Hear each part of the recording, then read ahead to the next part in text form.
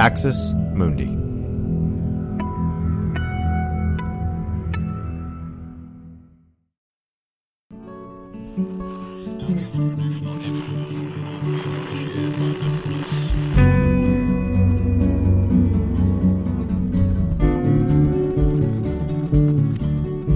Hello, welcome to Straight White American Jesus, hosted in partnership with the CAP Center at the University of California, Santa Barbara. My name is Brad Onishi, Associate Professor, Religious Studies, Skidmore College. And I'm joined today by Ann Nelson, who has been on our show before as part of the Orange Wave series, but has been kind enough to return and enlighten us once again. Ann is a journalist and actually so many other things. For her work has received a Livingston Award for Journalism, a Guggenheim Fellowship for Historical Research, a Bellagio Fellowship for Research on the Social Impact of Digital Media. Graduate of Yale, began her career as a journalist in the United States and abroad. Won an Associated Church Press Award for her writing on the conflict in Central America. Taught at Columbia University in various capacities. Has had an association with Bard College that we were just talking about. And today we are talking once again about her incredible book, Shadow Network, Media, Money, and the Secret Hub of the Radical Right. And Ann, first of all, thanks for coming back and thanks for taking the time to talk to me. My pleasure, Brad. I was just telling you before we started recording that one of the reasons I wanted to have you back is twofold, or I actually have two reasons for wanting to have you back. One is I want folks to understand the network of donors, financiers, media moguls, parachurch ministries, megachurch pastors that are helping with Trump's sort of soft coup that he's staging at the moment. But even beyond that, I want to get to the heart of your book, Shadow Network, and I want folks to understand that there has been no pause in the planning on the part of the religious right and the Shadow Network, the Council for National Policy, and other organizations. There's been no pause since the election of Joe Biden and Kamala Harris. Their levers are, they're pulling their levers, they're churning all the gears. Things are in motion, and nothing has changed just because Harris and Biden won. And so I really want folks to be able to understand that. So here's my first question. A lot of our attention right now has been sucked up by Trump's unwillingness to concede and all of these lost cause legal battles he's fighting. But while we are looking towards that spectacle, the major levers of the religious right and the GOP political machine have been turning, as I just said. In Shadow Network, in your book, you lay this out in to me, the best detail there is. I have not found another text or another place where this is laid out in such a detailed and clear way. I know you do this all the time, Ann. I know you swam in these waters for years and you might be tired of it. But would you mind just giving us like a 2-minute explainer on what is the Council for National Policy? What are some of the organizations affiliated with it? And why should we know about it? Why should that be something that we are aware of as we move forward in this political moment? I'll try to do it concisely.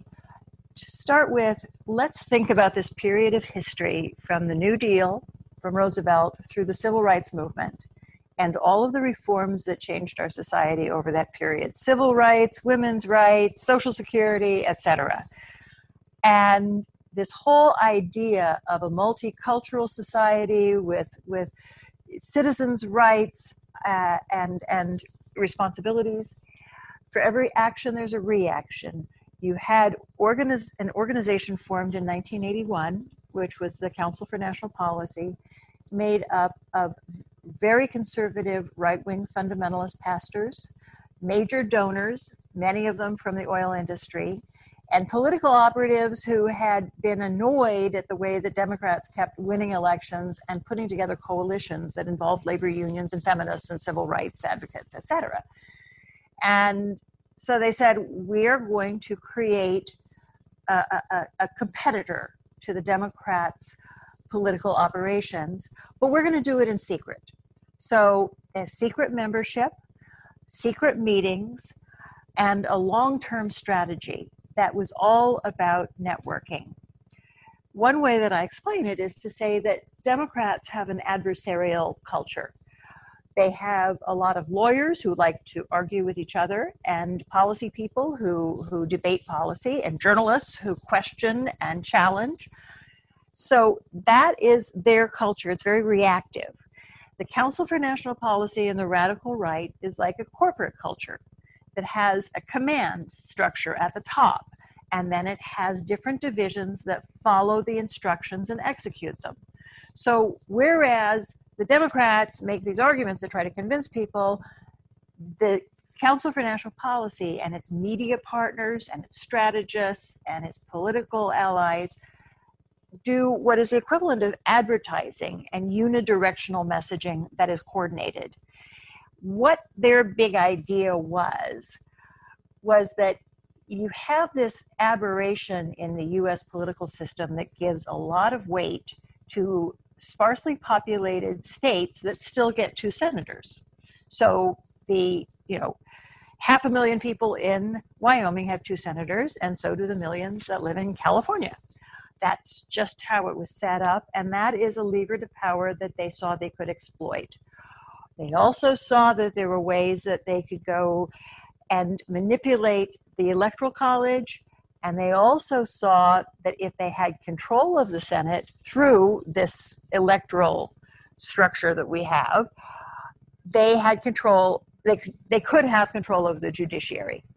So they've had this 40-year arc that culminated with the election of Trump in the White House and a Republican Senate, and ramming through over 200 federal judges, right, that would rule in their favor on everything from gerrymandering to LGBT issues.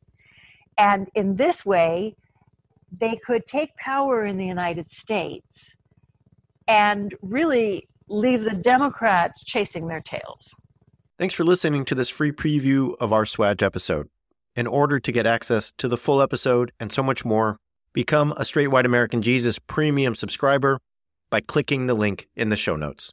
It'll take you like 2 clicks, I promise. In addition to getting access to this episode, you'll have access to the entire Swag archive, over 550 episodes. You'll also get an extra episode every month, ad-free listening, Discord access, and so much more. All that for less than $6 a month, and it helps us keep our flag up and continue to safeguard democracy from religious nationalism, extremism, and rising authoritarianism. Check it out. It's not hard, I promise.